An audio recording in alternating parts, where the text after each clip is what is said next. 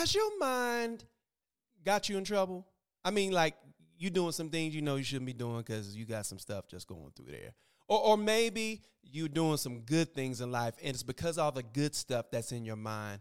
Whatever it is, the power of the mind, the mind is a major tool in directing our life, whether we're doing some good things in life, whether we're doing some bad things. And guess what? That actually impacts your spiritual life as well. So guess what? We're going to talk about it. We're going to talk about how your mind could be helping or hindering your walk with Christ. Y'all know what time it is. It's time to flow. Let's go.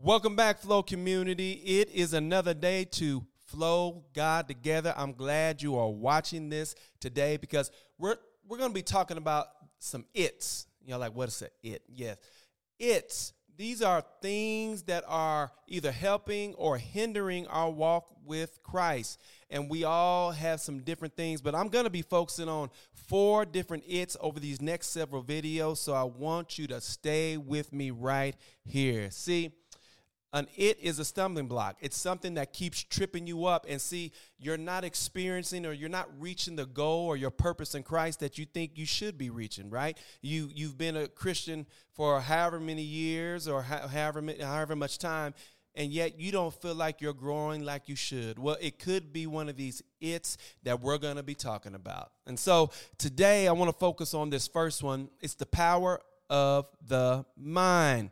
The mind. It's a terrible thing to waste. You remember that? There's an old saying. It says, an idle mind is the devil's playground. Well, you won't find that in the Bible, but the implication is actually everywhere if you actually kind of just read through the Bible. See, if we don't fill our minds with the knowledge of God's will, guess what? The devil will work his way into our mind through the world, through influence. And so that means our minds got to be filled with the right stuff. Our minds are the spiritual and emotional center of how we do life. Y'all get me on that? See, we underestimate the power of the mind. I want to say this because I remember when I wanted to get intentional about my walk with Jesus Christ. So guess what I had to do? I had to change some things. And my mind, what I was thinking about, the things that were always on my mind, that had to change. But let me tell you this, when they changed, my walk changed.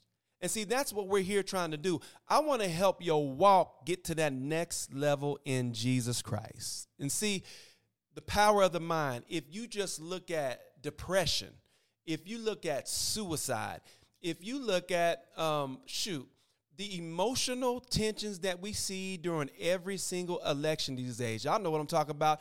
That shows you that whatever that somebody is consuming a lot of, it's going to show up.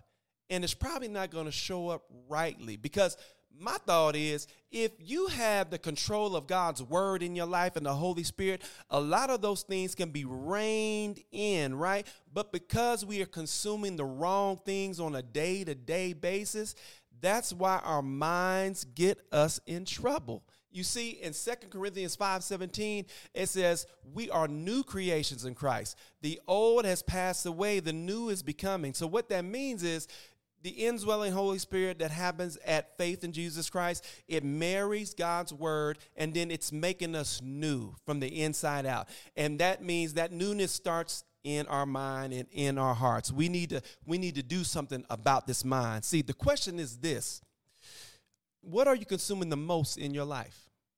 That's what I'm asking you. What are you consuming the most in your life that could be hindering your walk with Jesus Christ? See, Paul had a simple saying. He said it in Romans 12:2. He said, do not be conformed to this world, but be transformed by the renewal of your mind, that by testing you may discern what is the will of God, what is good, acceptable, and perfect. I like that because this is the thing. We out here in the world, right? Our faith is being tested every single day. And if you want to have the right response in Christ, You have to be depositing the right stuff in your mind to get to that right response. Amen? Y'all understand what I'm talking about? See, what are you consuming the most of? And see, I want to get you back on the right track with this stuff. So here it is. This is how we're going to get back on the right track so that your journey, your spiritual life can go down that right path and not the wrong path. See, this is the first thing that we got to do. First thing we got to do is we have to be intentional. See, when I was intentional about changing whatever I'm engaging with, that's when my life started to change. Are you being intentional about growing in the knowledge of God?